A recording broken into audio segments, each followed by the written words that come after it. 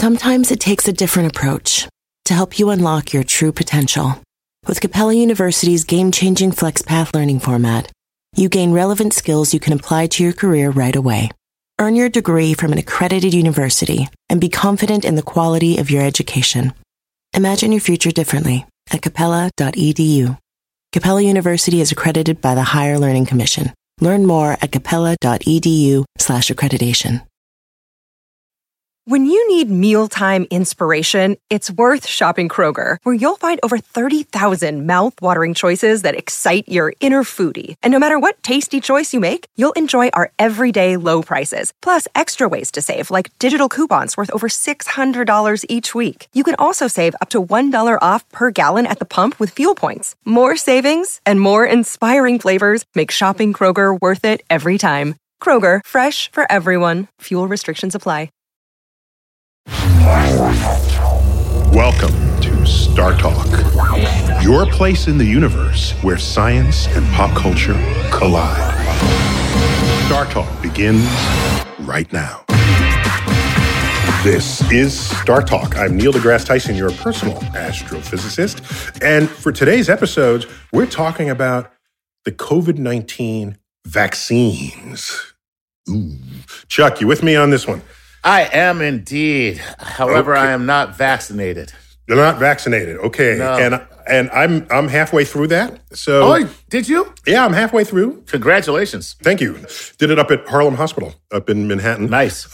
In Harlem, of course. Right. So obviously neither you nor I have specific expertise in this field. So we go into our man who does.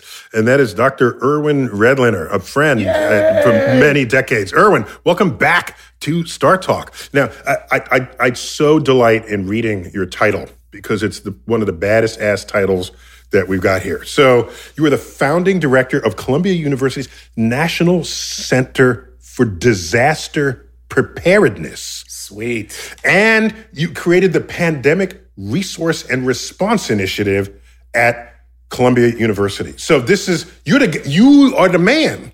If I ever see a disaster, I'm running to Irwin. We're going to think of you. Help me, Dr. Redlener. I'll say something.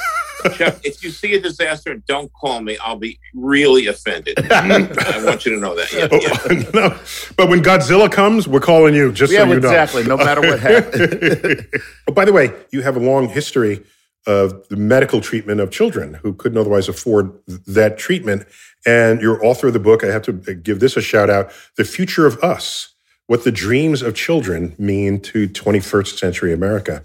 So you're the man. Thank you for even agreeing to be on our podcast here. My great pleasure, actually, Neil. So thank you for having me. We got Chuck here to make jokes. So nothing you do is a joke. So Chuck. Exactly. So we'll try. We'll see how this goes. I don't know. Yeah, we will. So I'm not worried. I call Dr. Redlener our own Tony Fauci. Like we got our own personal. Like Fauci, we don't need Tony Fauci. We got Irwin Redlener. You know what I mean? That's where we are. So let me just ask you the vaccine. Yeah. I view it like any other vaccine. If it can prevent an illness, I'm getting it. Yeah. But there seems to be this gurgling of attitude towards the vaccine. Yeah. Holding aside the regular variety of anti-vaxxers. Okay. There's like a new subset, or maybe they're not new, maybe it's old, who have specific objections to this vaccine. Can you tell us what's different about this vaccine from others? Yeah, and I've thought about this a lot, Neil. One of the things was, remember when it was introduced during one of the strangest, most bizarre presidential administrations in American history, that is under the umbrella of Donald Trump. So almost anything that was introduced in that weird 4-year span was viewed with skepticism and doubt. And, when he would say, for example, that we're going to fast track this, and he had something called Operation Warp Speed, which he actually did have, people either didn't believe it, they were skeptical about it. And it was a new technology, this sort of this so-called mRNA, the messenger RNA technology. So this was born in an environment of serious skepticism. Also at a time simultaneously, Neil, where the anti-vax movement was growing anyway. So it was into this kind of very complex situation where people have doubt. And if it's fast-tracked, does that mean they bypass the safety assessment that we normally would expect? I mean, the fastest vaccine ever developed before this was the mumps, which was a 4-year process.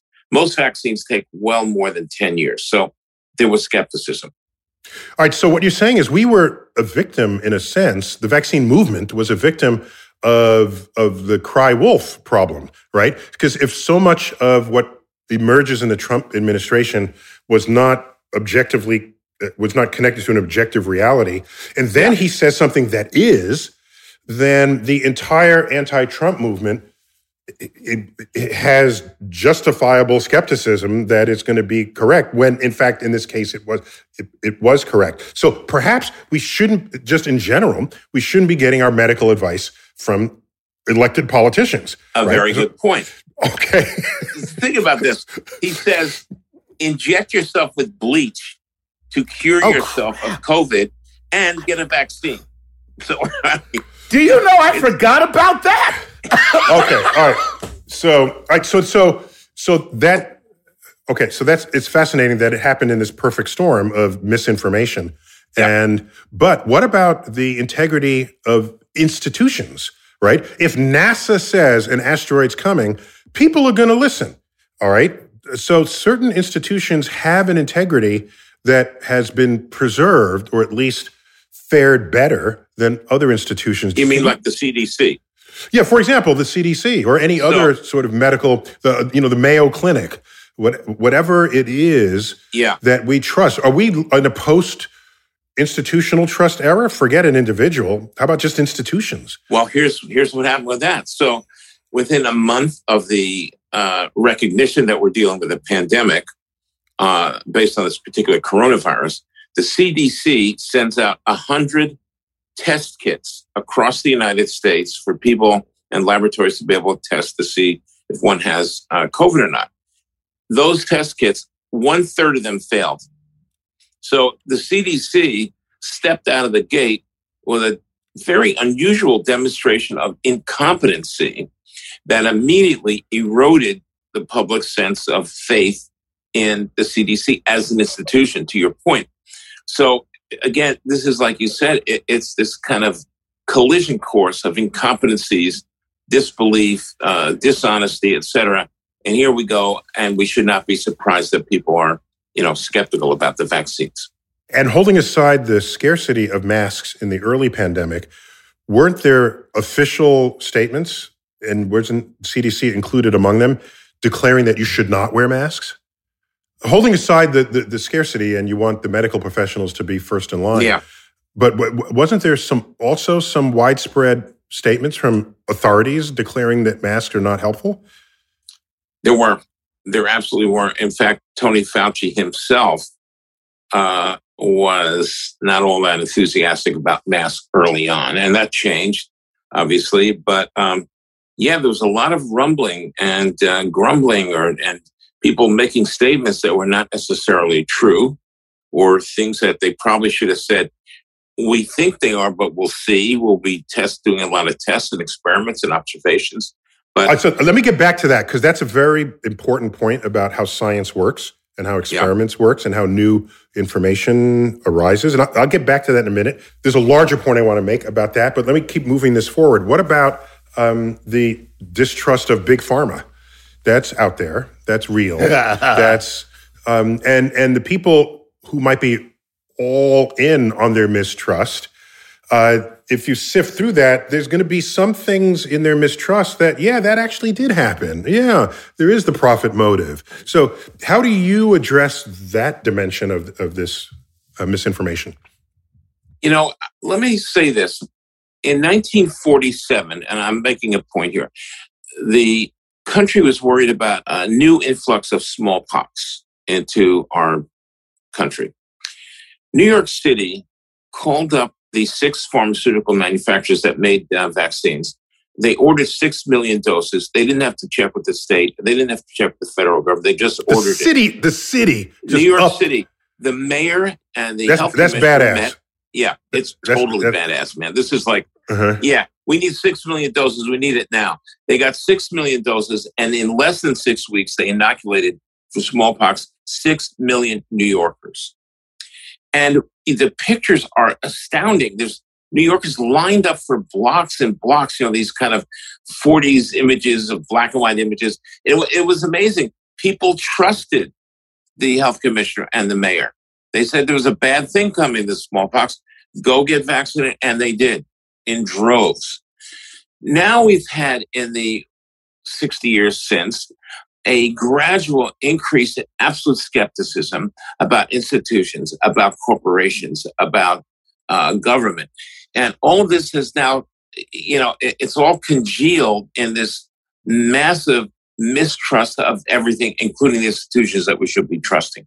A good thing about the Biden administration is the restoration of trust is happening already, and it's happening much faster than I even anticipated, Neil.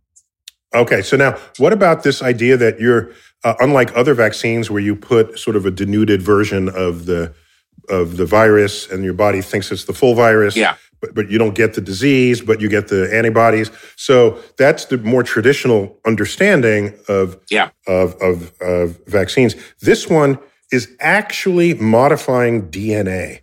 And that kind of has a spooky feeling to it. Well, RNA for the Pfizers and the Modernas, and DNA for the new J&J, Johnson & Johnson, that's coming out. But yes, it is spooky.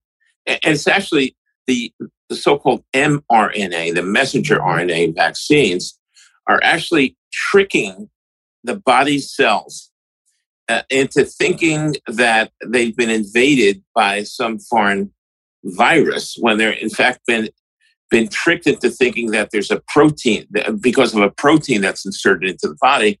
They're tricked into thinking that it's some sort of external virus, and then they manufacture the antibodies. It's pretty fancy stuff.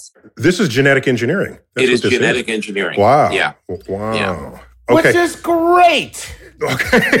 I mean, come on. Thank goodness, of course. Because you're not changing my DNA, right? You're not engineering me, Well, you kind of are. We're making your body think something is happening to it that isn't. That's.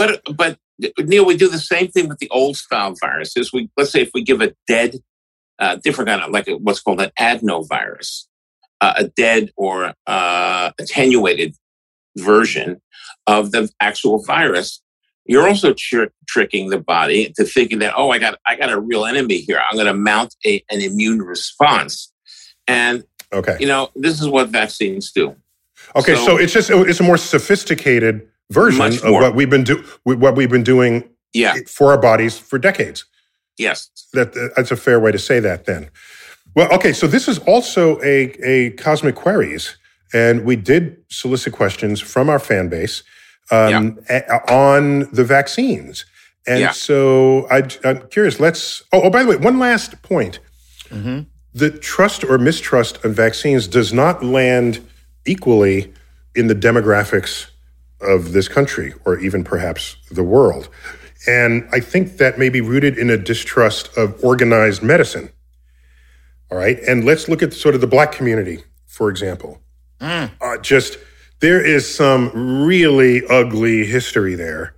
And so there's some explaining that needs to happen. There's some really significant effort in the restoration of trust that's necessary. I'm not letting the government do no experiments on me. Right. Well, exactly. No, so that's it. So could you just remind us of sort of the pinnacle of the source of this distrust, Irwin?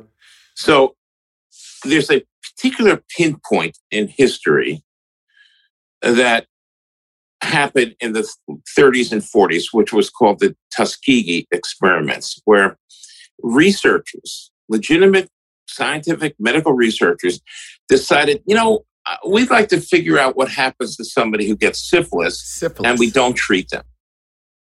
So they rounded up a bunch of men with syphilis, Black men in Tuskegee, and said, we're going to give you free medical care. and we want to just observe you over the next few decades to see how you're doing.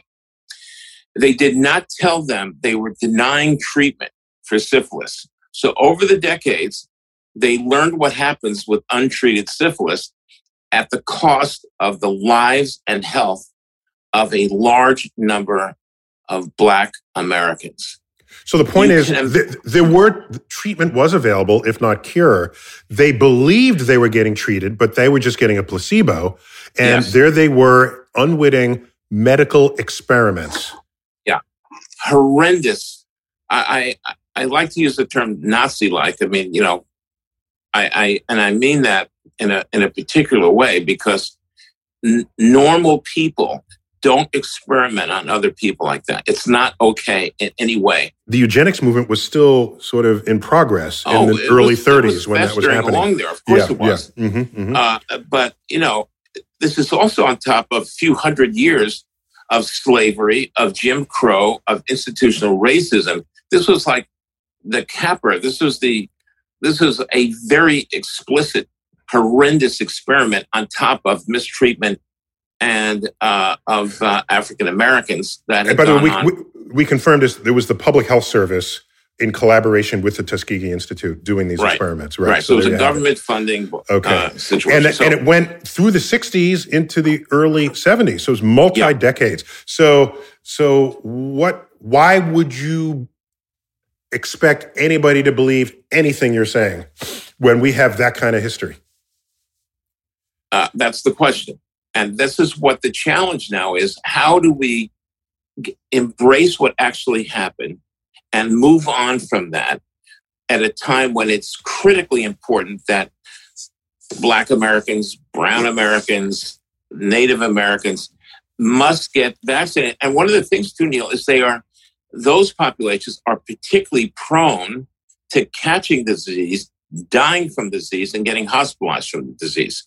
So they are the highest risk groups who have the most hesitancy about getting the vaccine. And this is going to be tough work, convincing people that they really do need to get the vaccine in spite of that history. And I have the answer. I figured it out. What's the answer? It's called the racial buddy system for vaccination. Okay. If any Black person that goes to be vaccinated, a white person must go along with them, and they must get vaccinated from the same vial. Okay. The white person goes first, like a food taster. Oh, no, that's brilliant. And then the Black person gets the same, and then we know. And we know. And they would drew it from the same source. They're from the same source. It's just like, all right, here's my white buddy. He goes first. Bang. Because if you can be killing Black people, you're going to be killing white people right alongside. There you go. Right. All right, we got to take a quick break. When we come back, we will indeed get to our questions from our fan base on the COVID vaccine. What's it all about when Star Talk returns?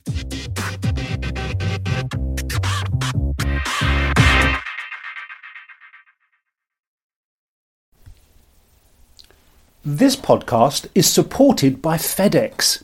Dear small and medium businesses, no one wants happy customers more than you do. So you need a business partner just like you, like FedEx, who understands your passion for serving your customers because they have the same commitment towards you. That's why FedEx offers you picture proof of delivery, packageless and paperless returns, as well as weekend home delivery to 98% of the US on Saturday and 50% on Sunday. See the FedEx service guide for delivery information. What's more, FedEx Ground is faster to more locations than UPS Ground. Trust FedEx for timely deliveries. See what FedEx can do for your business. Absolutely, positively FedEx. Whether you're a family vacation traveler, business tripper, or long weekend adventurer, Choice Hotels has a stay for any you. And that's good, because there are a lot of me's. Choice Hotels has over 7,400 locations and 22 brands, including Comfort Hotels, Radisson Hotels, and Cambria Hotels. Get the best value for your money when you book with Choice Hotels. Cambria Hotels feature locally inspired hotel bars with specialty cocktails and downtown locations in the center of it all. Hey, that's me. Radisson Hotels have flexible workspaces to get the most of your business travel and on-site restaurants. That's me too. And at Comfort Hotels, you'll enjoy free hot breakfast with fresh waffles, great pools for the entire family, and spacious rooms. Hey, that's me too. I guess I'm just going to have to stay at all of them. Choice Hotels has a stay for any you. Book direct at choicehotels.com, where travel comes true. At Capella University, you'll get support from people who care about your success. From before you enroll to after you graduate, pursue your goals knowing help is available when you need it. Imagine your future differently at capella.edu. Hi, I'm Chris Cohen from Haworth, New Jersey, and I support Star Talk on Patreon. Please enjoy this episode of Star Talk Radio with your and my favorite personal astrophysicist, Neil deGrasse Tyson.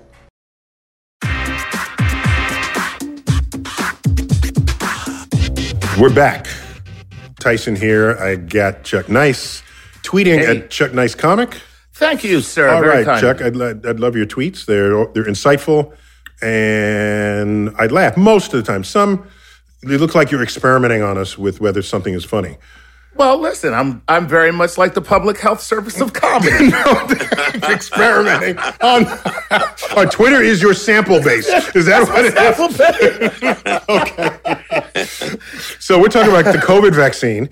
All nuances of it with our friend of Star Talk, Dr. Irwin Redlener, who's chief honcho of all disaster preparedness that we know of in this country. So, Irwin, we've got questions from our audience, if you don't mind taking them. Chuck, you've got them lined up. What do you have, Chuck?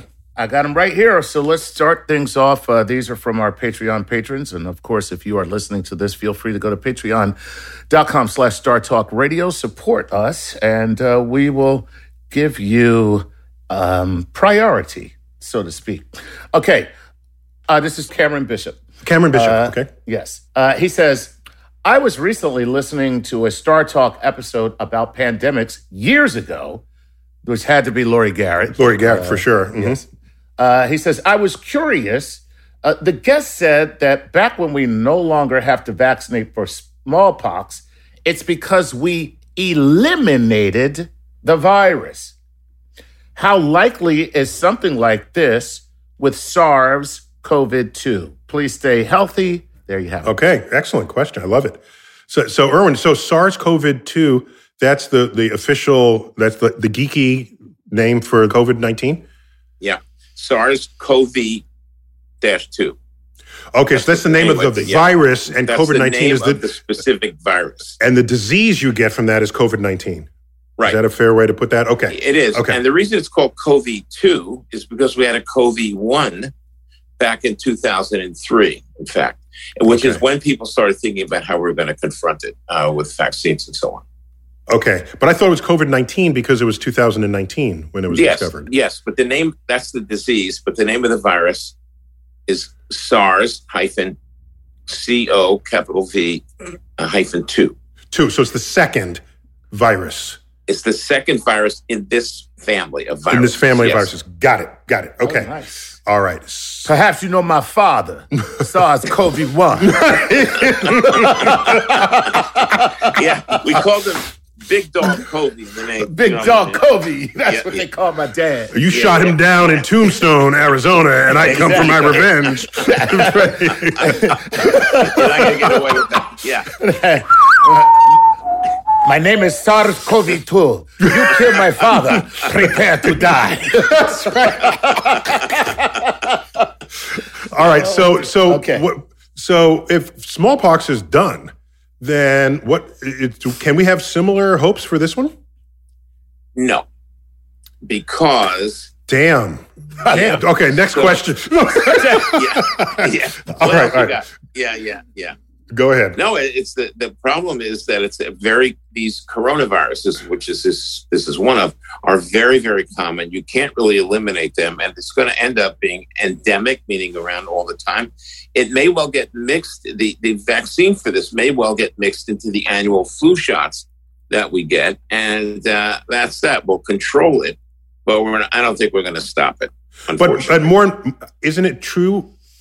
equally as important is that humans, Homo sapiens, were the only victim of smallpox. So if you get rid of smallpox, it's not jumping to you from a bat or from some other creature that we handle. That is correct. Okay, so smallpox was unique in that way. Now, if you're going to have species-jumping viruses, it's not clear that you would ever be able to stamp them out entirely at all.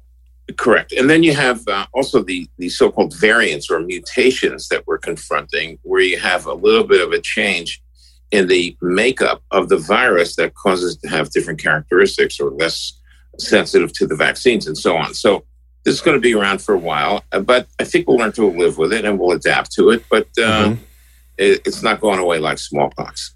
Yeah, and like you said, if it's a part of every season's cocktail, then we're good to go. All right. Yeah, we are. All right. Hopefully. All right, Chuck, next question. Excellent.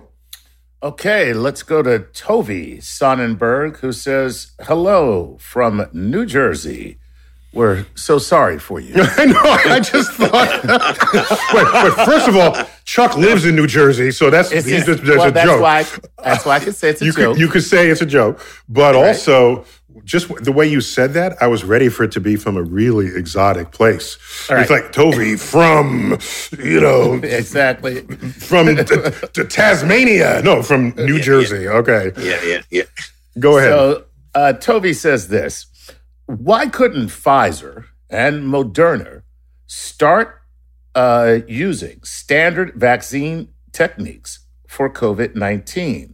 Why was it necessary to use the RNA vaccine? Yeah, so Ern, wouldn't it have been easier just to denature the virus we already know is in the house? Why is one faster than the other? Well, maybe, but the mRNA technique is really quick and it's very effective, and you're not fooling around putting live or attenuated vaccines, viruses into people.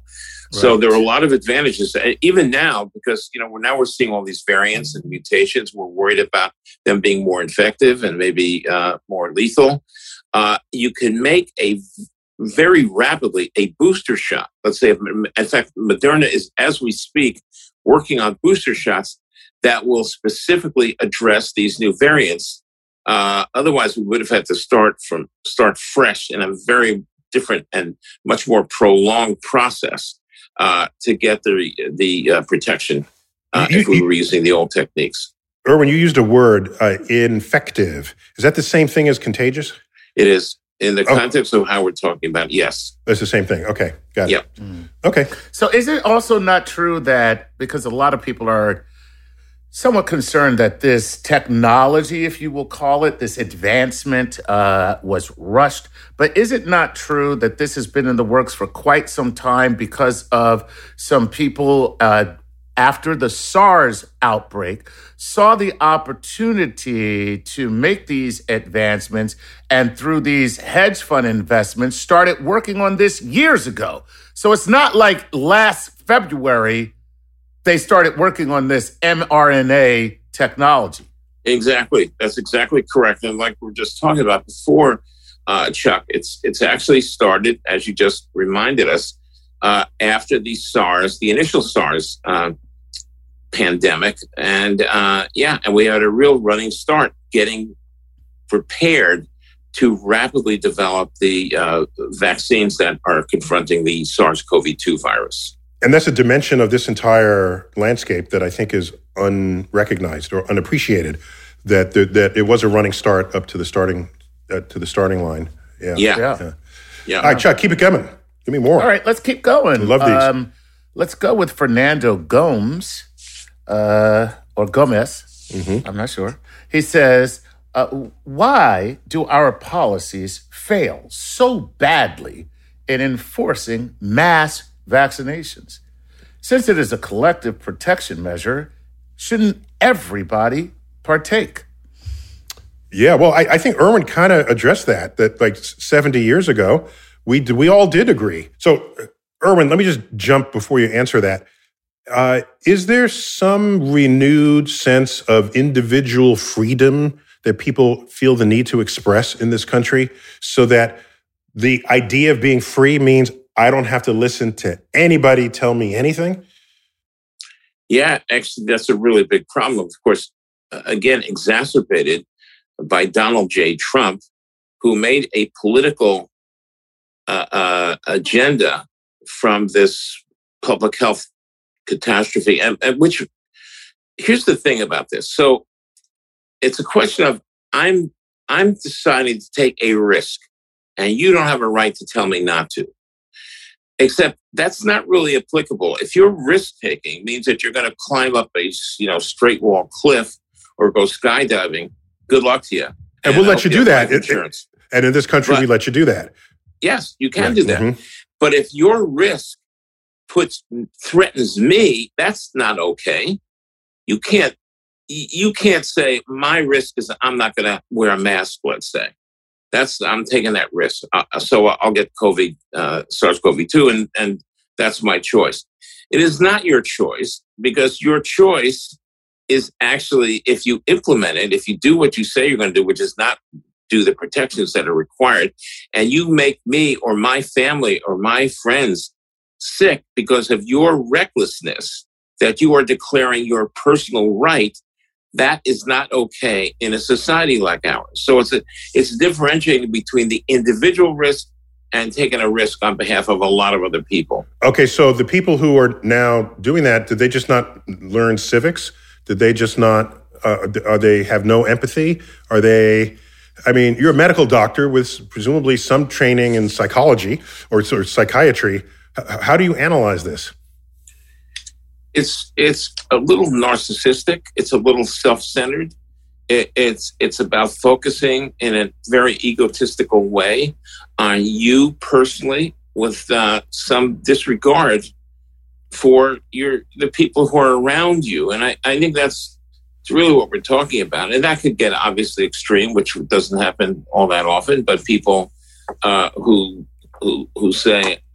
have no empathy whatsoever, and they sort of are drifting into the realm of psychopathology, and that's not okay. But for most people who are in that category, I don't think they're thinking properly or broadly about what they are implying when they say, I'm taking this risk and you be damned. And that's where we run into trouble, Neil. Or it could very well be that those people are anal apertures, better known as a-holes. What? Okay. Oh, so that explains the whole thing. There you go. Okay. Do I have to answer that, Neil? No, you don't have to ever steep as low as Chuck goes. Okay, this is not a requirement. So, Chuck, give me more. We've got time for a couple more before this segment ends. Okay, here we go. This is Woody. Woody doesn't give us anything except he's Woody. Okay. And he says, what level of efficacy would different groups have receiving the first round of vaccines?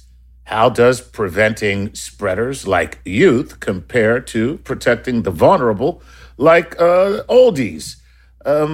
Shout out to Australia's CoronaCast for the idea. Wait, so is it, okay. I don't think I followed. Are those two different questions? Like one of them is, let me split that. What is the efficacy of the very first round of experiments that are conducted? Right? If you're going to say it's safe for me because you experimented on some other humans, what is that about? So I think what he's asking is exactly what you just said, but he wants to use the first round as a means of comparing and contrasting the efficacy between the elderly and young people instead of just trying to protect certain people. Yeah. So let me say, so first of all, the long history of medical research and the use of human subjects was originally about the subjects being, middle class, middle-aged white males. And many, many experiments to figure out what drugs work and so on were done with that very narrow group. And then people started to say, well, what about women? What about African Americans? What about children? And I think our understanding of if you're going to do a broad-based full population vaccine, for example, you can't say that if you gave it to 10,000 white guys, that'll definitely, middle-aged white guys, that'll definitely be effective in older people or African Americans or kids. So the more demographics that you have to address, the bigger that original sample has to be. Exactly right. Exactly right. And so when people say, are we going to give the vaccine to children, for instance? And Dr. Fauci recently said, yeah, well, probably in the fall, we'll be starting to give it to children as young as 6 years of age, which is probably fine. But then they're going to have to, before that, give a lot of young children the vaccine to make sure it's safe and effective, which is ethically a little tough, as you can imagine. Right, because plus the child is not, unlike an adult, a child is not entirely accountable for having received the trial dose of vaccine in the first place. Right. Nobody could give you a trial of anything without your permission and without getting a whole lot of explanation of the risks and the benefits, et cetera. But what is it that you're supposed to say to a 7-year-old to make that person, comfortable or have the ability to give approval? Right. So it's just guardians. So easy. So easy. Here's some cookies and some juice. And the answer will be yes. Or it's a candy. Put it in a candy. No. Here's a lollipop. Okay, I'll take it. We're going to take a quick break, our final break. And when we return, it's to the COVID vaccine and Dr. Irwin Redlener. We'll see you in a moment.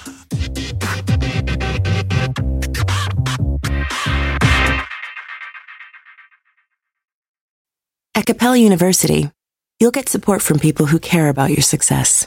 From before you enroll to after you graduate, pursue your goals knowing help is available when you need it. Imagine your future differently at capella.edu. Hey, it's time to give a Patreon shout-out to the following Patreon patrons: Joe Selmser, Daniel Smith, and C. Howe. Thanks, guys. See how you're helping? All right, I'm going to stop now. Without you, we couldn't do this show. And for anybody who is listening who would like their very own Patreon shout-out, please go to patreon.com/StarTalkRadio and support us.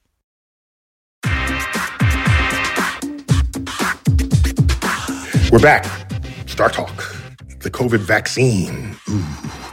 Chuck, we're in question mode for Irwin Redlener. Let's give me some more.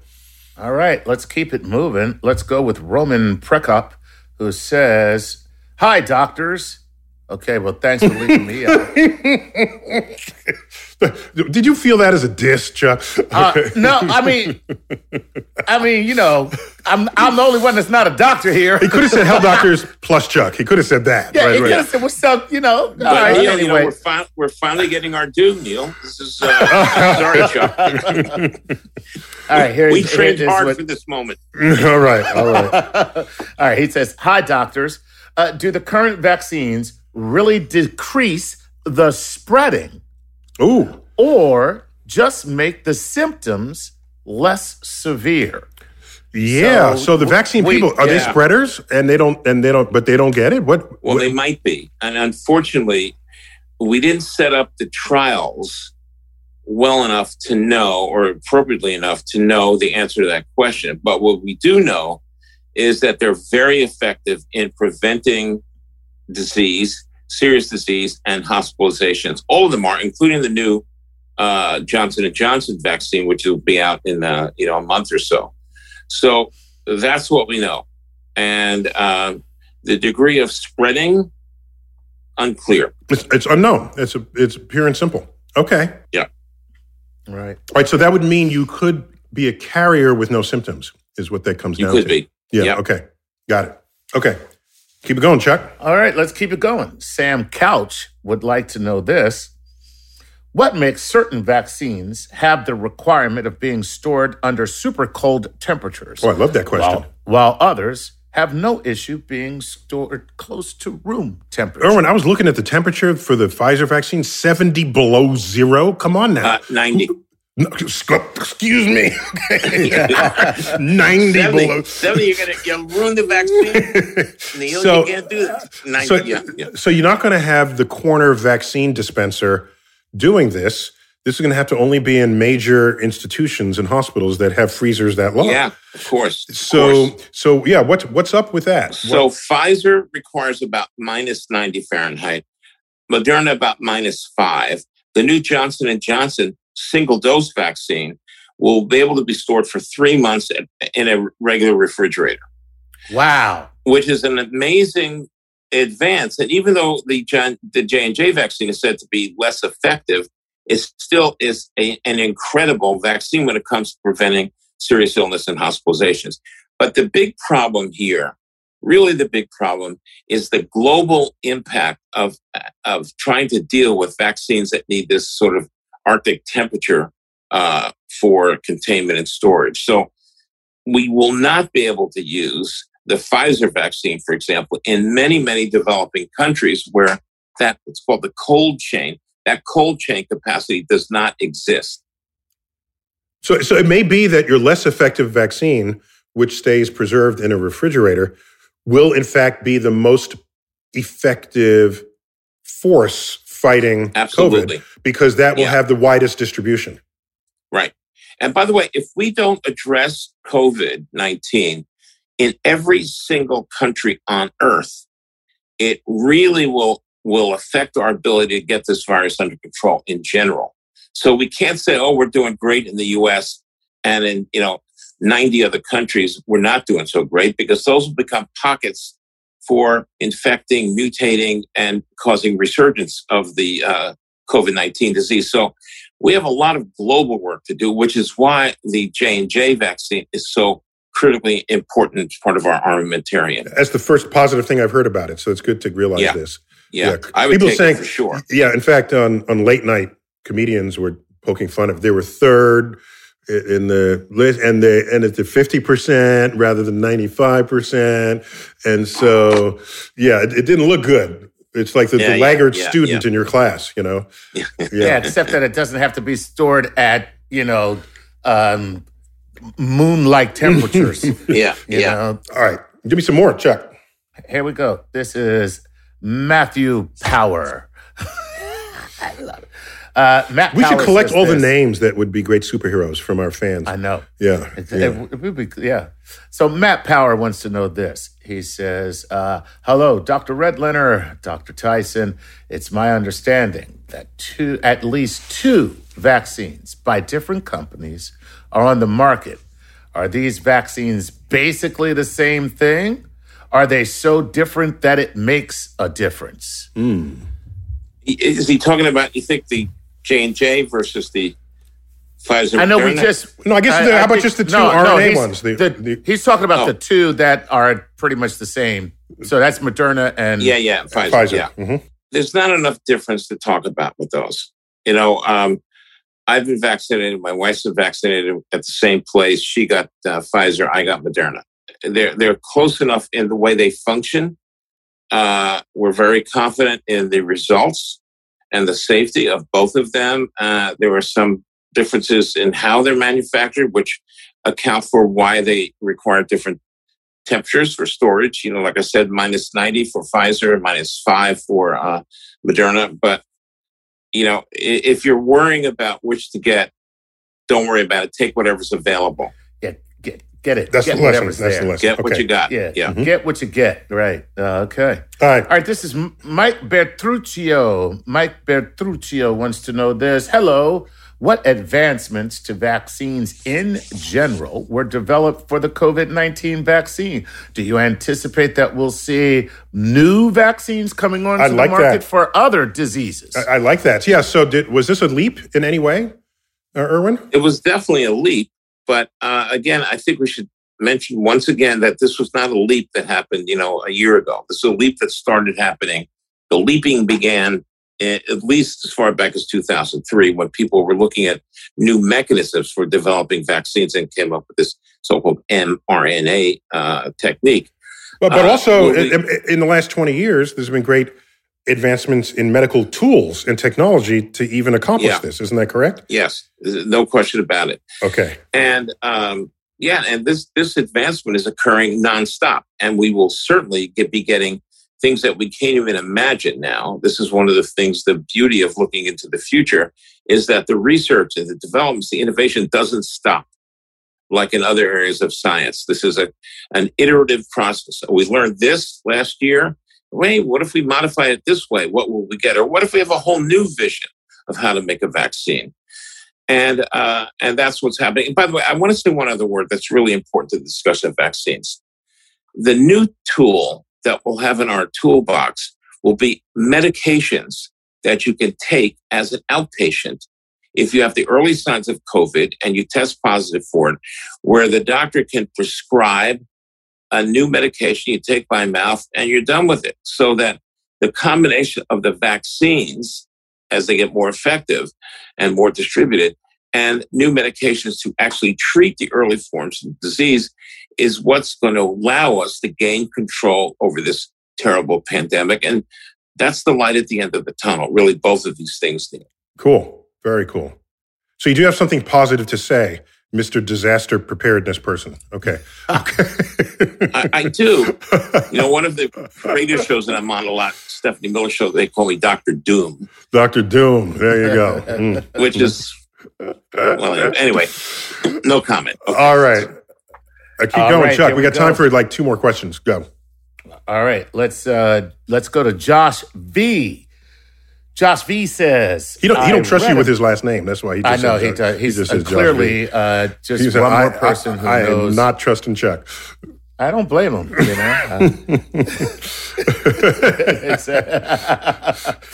All right, Josh V says this. I read a lot about herd immunity and the numbers of immune people needed to defeat the virus. Yeah. Is there clarity on what percentage of the population needs to be vaccinated to actually achieve herd immunity? And Irwin, isn't that dependent on how close we ever are to each other on average? Isn't herd immunity different for rural and than it is for urban? Not so much. When we talk about whole populations, really. So in any community, we'll need to get a certain number of people who've either had the disease or who are vaccinated with an appropriate immune response. So that number was once thought to be 65 to 70% of the population that had to have the immunity. It's now well into the 85, 90% that must have it. And that's a hard row here to hoe here. And we're going to see what happens, but it's a lot higher number or percentage than we thought. So the point is, so the way that herd immunity works then, correct me if I'm wrong, is you're 1 in 10 that has the disease, but 9 of us can't get it because we're vaccinated, so you're not going to spread it. And so what are the chances of you finding someone else who is 1 in 10? Well, that's sufficiently low. Correct. That even if you do spread it, that person has to have sufficiently low likelihood of something happen as well. So it rapidly tamps down back to zero. Exactly. That's the whole point. All right. So that's just trying to think that through. So one of the, I know we're running out of time, but I just want to follow that up with when you said, what you said initially was enough people either have to be vaccinated or get the disease. So with that in mind, we are now seeing some cases, I don't know if they're isolated or not, but we're seeing some cases of reinfection. Yeah. Does that change the whole prospect of herd immunity? Yeah. No, well, the thing of it is a tiny number of cases or reinfected cases. And, there's this weird thing happening that people have had the disease documented and presumably have the antibodies to SARS-CoV-2 are still getting vaccinated. So my son, by the way, who had documented COVID-19 in March, last March, recovered, had antibodies. His doctors wanted to get the vaccine, which he's getting. Okay. So small chance, but really small. Okay. Chuck, we got 30 seconds. Give me something. Okay. Hello, Neil. Hello, Dr. Redlener. As the virus continues to mutate and become more immune to vaccine, that's an assumption he's making. How often do you think we'd have to vaccinate to maintain life from all the mutations of COVID? Ooh, I like that. Oh, look at that. I do too, but we don't know. We don't know. Sorry. Who wants to end this segment with, I don't know? No, I got another way to come in on that. But just to shed a little bit of light on that, are you saying there's not something sufficiently in common with all of the mutations that by attacking that thing they have in common, it'll get any mutation that could ever take place? You're telling me you're not in that situation? No, we're not in that situation. Damn. I thought you guys were like... The South Africa version is like, dangerous, and it may be more lethal than other ones. It's a work in progress. And viruses are smart. They're wily. They'll figure out a way around whatever we put there. So we have to be very careful and very diligent in addressing it.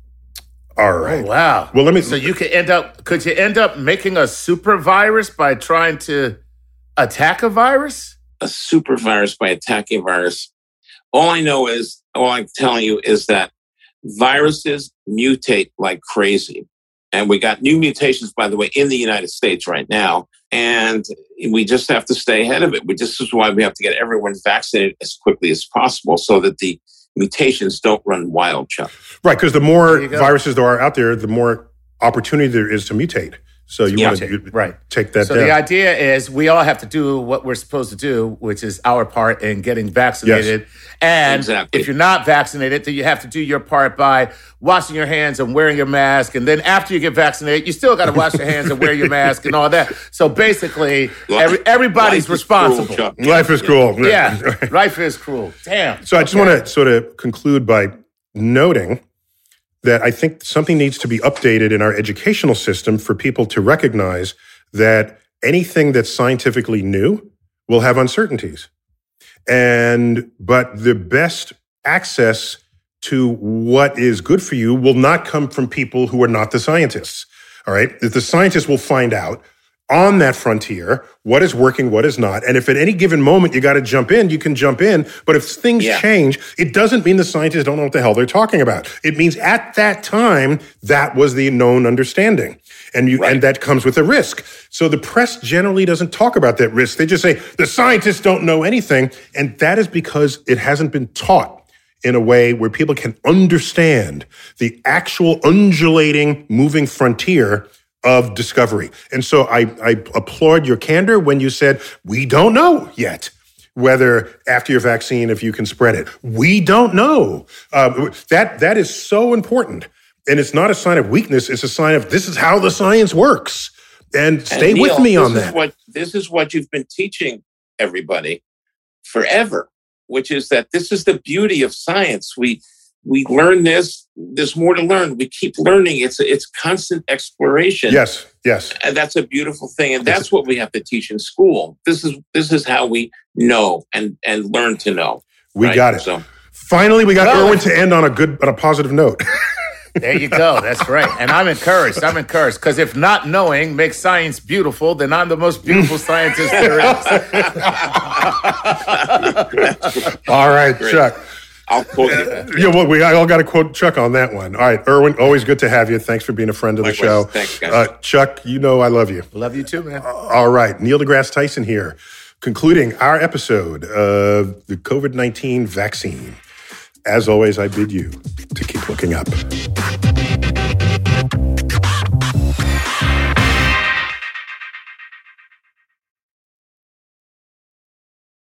At Capella University, you'll get support from people who care about your success. From before you enroll to after you graduate, pursue your goals knowing help is available when you need it. Imagine your future differently at capella.edu.